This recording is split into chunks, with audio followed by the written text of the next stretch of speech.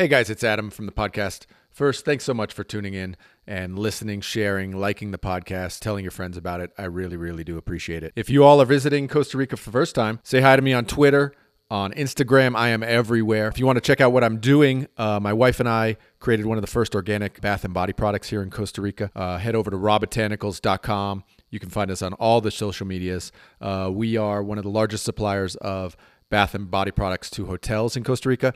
We basically created the whole market here for luxury refillable bathroom products. We're pretty proud about that. Just reducing the amount of waste here in Costa Rica and trying to spread that message across the world. And check it out. It's rawbotanicals.com. You can find us anywhere on the socials. Just look up Raw Botanicals and say hi. Thanks, and enjoy the podcast. Costa Rica, Costa Rica, Costa Rica, Costa Rica, Costa Rica, Costa Rica, Costa Rica. Without a doubt, Dreams Las Mareas, which is practically Nicaragua. That's my family's favorite resort in Costa Rica to go to. But it takes forever to get there. I will, don't get me wrong, especially from here. But from Liberia, it's about an hour and a half north. And honestly, as you're traveling into the resort, it's like, where are we going? And then all of a sudden, boom! It's like, wow, this place is nuts. Colin, if you want luxury, I have friends along with Phil who've been to that Dreams Resort. Is amazing. If you want not resort, which I think he's looking more not for resort. Sure. My personal recommendation. So he's not looking for a built up. So stay out of Tamarindo. I would stay out of Coco too. I would go more like I love Playa Grande. Is actually kind of nice because you can get over to Tamarindo for like restaurants and stuff. But you can rent a place literally on the beach in Playa Grande, which is super nice.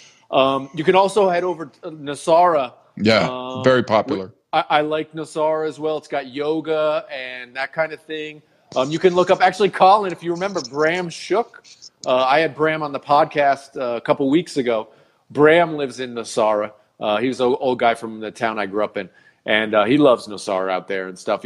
All those places have great, surfing and that sort of stuff. Of course, like zip lining, all that sort of, that's kind of ubiquitous. It's all over Costa Rica, right? Fishing there is off the chain too. So, pretty much all over Costa Rica. Yeah, it's, it just depends on the time of year. But like typically from like April to November, all the pelagics from kind of like the central pelagics. Well, like your marlin, your sailfish, your dorado, and all that, they'll move from the central area kind of up to the northern parts, and they'll be in and around that particular area. And then this time of year, the big tuna and stuff are rolling in too. But that's right.